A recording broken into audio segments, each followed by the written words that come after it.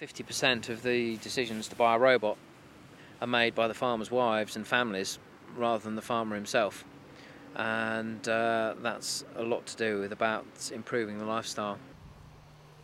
We've had a robot system now for 3 years, and I will confidently say I will never work with cows again without a robot.